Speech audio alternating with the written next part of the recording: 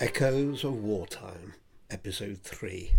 Loss of a loved one or friend.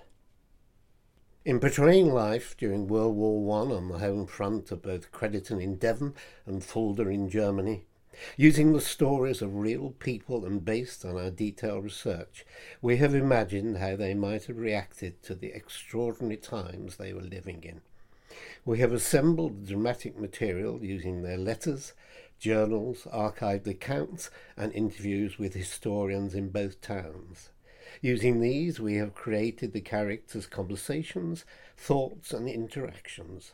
Join us as we guide you through this mix of fact and imagination. In wartime, those who survive often felt a deep sense of guilt that it was their loved one or friend who died and not them. This episode is taken from a letter written by a colleague of Walter Hallett, a Crediton man who was killed on the 14th of September 1914. We also hear Joseph von der Haus Sr. writing his journal on New Year's Eve 1914, speaking of his loss. Before the war, the family had lost another son, who had suffered from mental health problems. Now the war had claimed more von der Haus lives. Here is John Heel, historian from the Crediton History Society. Well, Mr. W. Heath, a colleague of Walter Hallett, sent a letter to Walter's father, or Wally as everyone called him, sent it to his father shortly after his death, explaining the circumstances of how and why he was killed during the war. Dear Mr. Hallett, I know how great your sorrow must be on hearing the sad news of your son Wally, as we called him. We both joined the army about the same time, nearly 12 years ago now, and we went through our drills together. In fact, we were nearly always in the same company, but I left and went on reserve when I had 3 years in, and he told me that he'd done 7 years before he was transferred to reserve. But when we were both called up on August the 5th, we both went together to number 1 company, and of course we were together all the time in France, and I can tell you we had a terrible time, especially when we were retiring from Mons to near Paris, but he stuck it like a brick. He was always a good man for marching, but we didn't do much actual fighting until the 6th of September. Then we had rather a severe day, and I think he had one of his men killed. Anyway, we had 51 casualties, including 5 killed. That day and 2 days later, when we were marching along the road, a shell came unawares and fell amongst our stretcher bearers, killing 4 and wounding 9 others. We were lucky as the shell passed over our heads. That was during the Battle of the Marne. We did not see much of the enemy then until the 14th of September. We were lying down in a ploughed field, and just before Reveille we heard rifle fire quite close to us. Of course we both knew that was our outpost firing, and we had to get what food we could to march off at once. I have survived, I who knew I would not.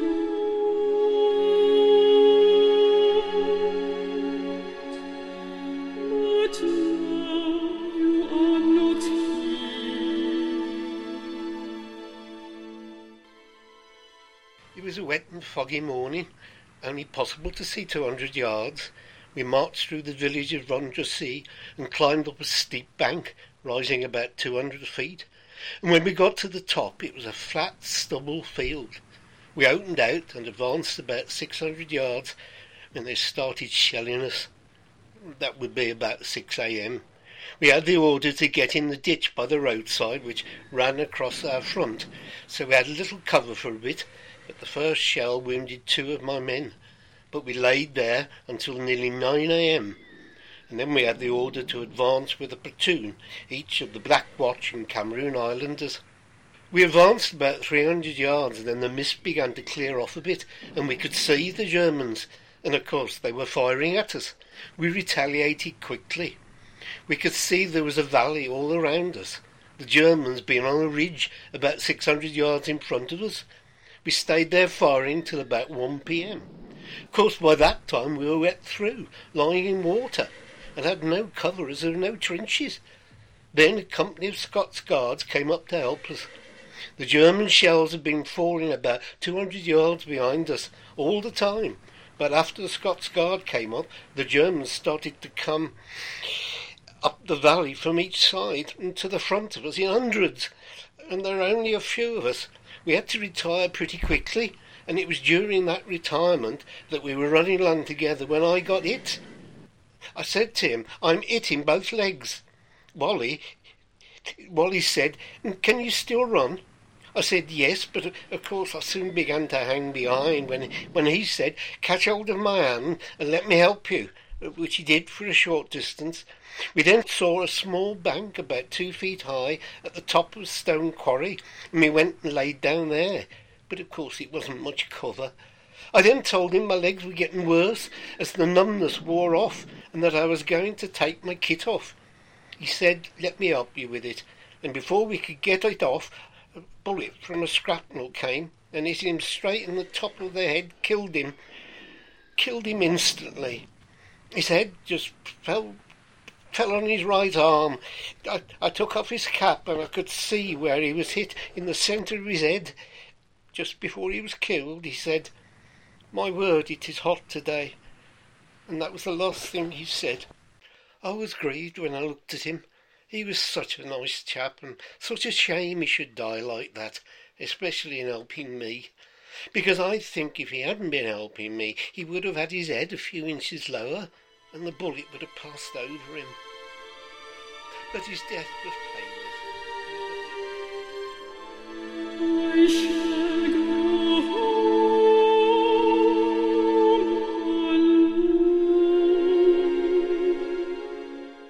I'm sorry now that I didn't take something off him so I could send it on to you. But of course, at times such as those, you can't think of anything that you do afterwards. I then placed his cap over his head and ran back to the bank, which we went up in the morning. I would gladly write to the War Office for you, give him particulars, but I don't think it would be of any use, as they only take notice of information from the front. I expect the reason he's been reported as missing is because he had not been found by any of the Coldstreams who knew him, or else he may have lost his identification disc. That is a small metal plate we wore about our necks with our name and number on it so we could be identified in case of death. I remain yours truly, W. Leith.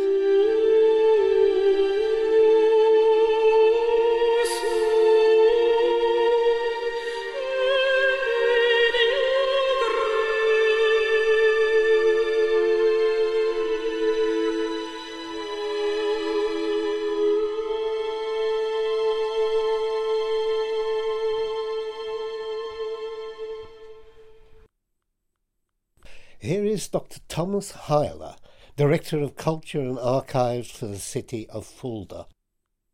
6 weeks later, the son was dead. On the 6th of September, in France, Mrs. von der Au was at home in September 14 when the message came from the front that her son died. 31st of December 1914. A difficult year comes to an end. The long-dreaded World War rages on and snatches blossoming young men from life. God in his benevolence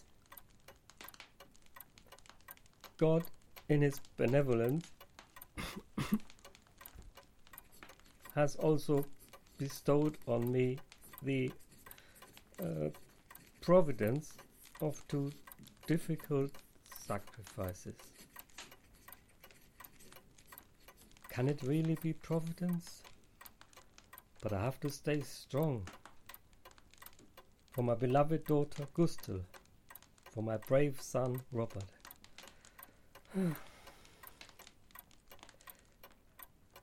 My dearest Joseph lies far away in French soil since 6th of September, no green pine needles to lay upon the blood-soaked chosen site to adorn their grave. To this great loss it has pleased God to add yet another bigger loss. How can it please God to create such pain? How? Dear Lord, how?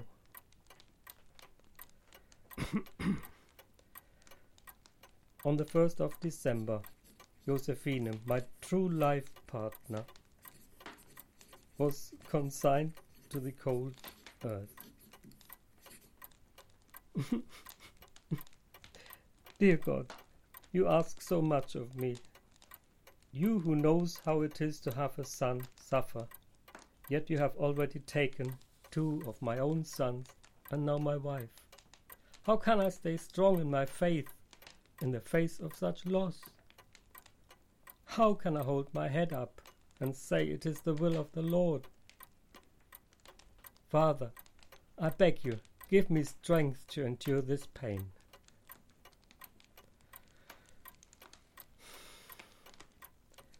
What a different New Year's Eve to the last 30 years.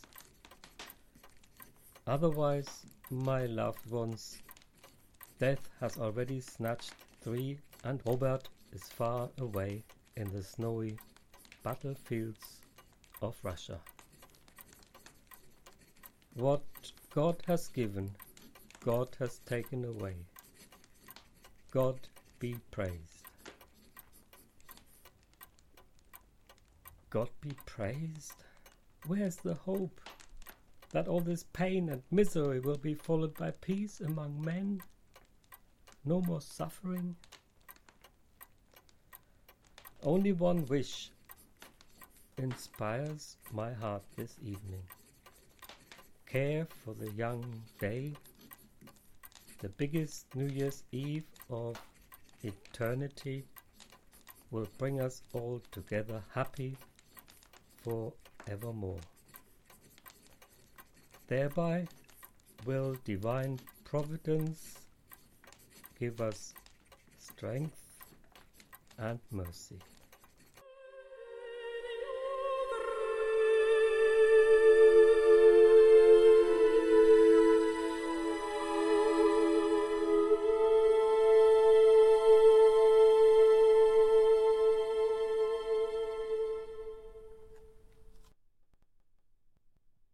In episode 3, parts were played as follows: W. Heath, Eddie Holden, Joseph von der Au Sr., Martin Donnerwert, and the narrator was Eddie Holden. Echoes of Wartime was a Common Players production, written and edited by Mary Stevenson and produced by Rod Brooks Hocking. It was funded by the Heritage Lottery Fund. For more information, go to www.echoesofwartime.com. Sound effects were from the bbc.co.uk, copyright 2018. The music was excerpts from Now the Guns Have Stopped, from The Armed Man by Carl Jenkins.